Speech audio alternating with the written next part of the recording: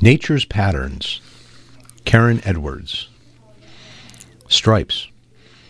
When you look at nature, you can see how shapes and colors form patterns. Stripes are one kind of pattern you can see. This lemur holds its striped tail high so that other lemurs can see where it is. That way the group can stay together. During the bright day, it is easy to see a striped tiger, but in the evening, there are long shadows on the grass. Then the tiger's stripes help it to blend in and hide as it hunts. Spots. Spots can make patterns too. Cheetahs are wildcats like tigers, but cheetahs have round black spots instead of stripes. Different kinds of ladybugs have different patterns of spots.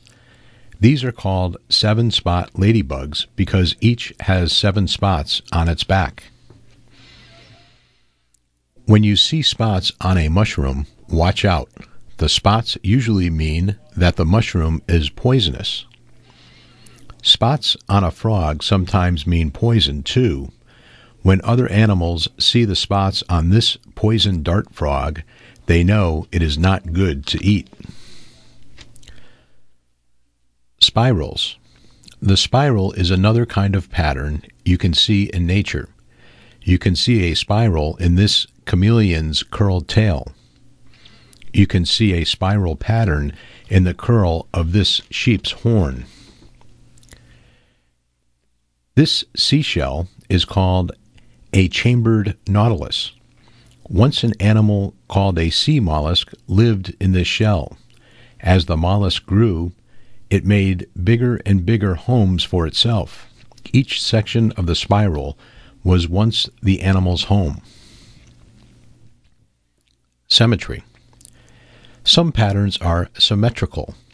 This raccoon's markings are symmetrical because they are the same on both sides of its face.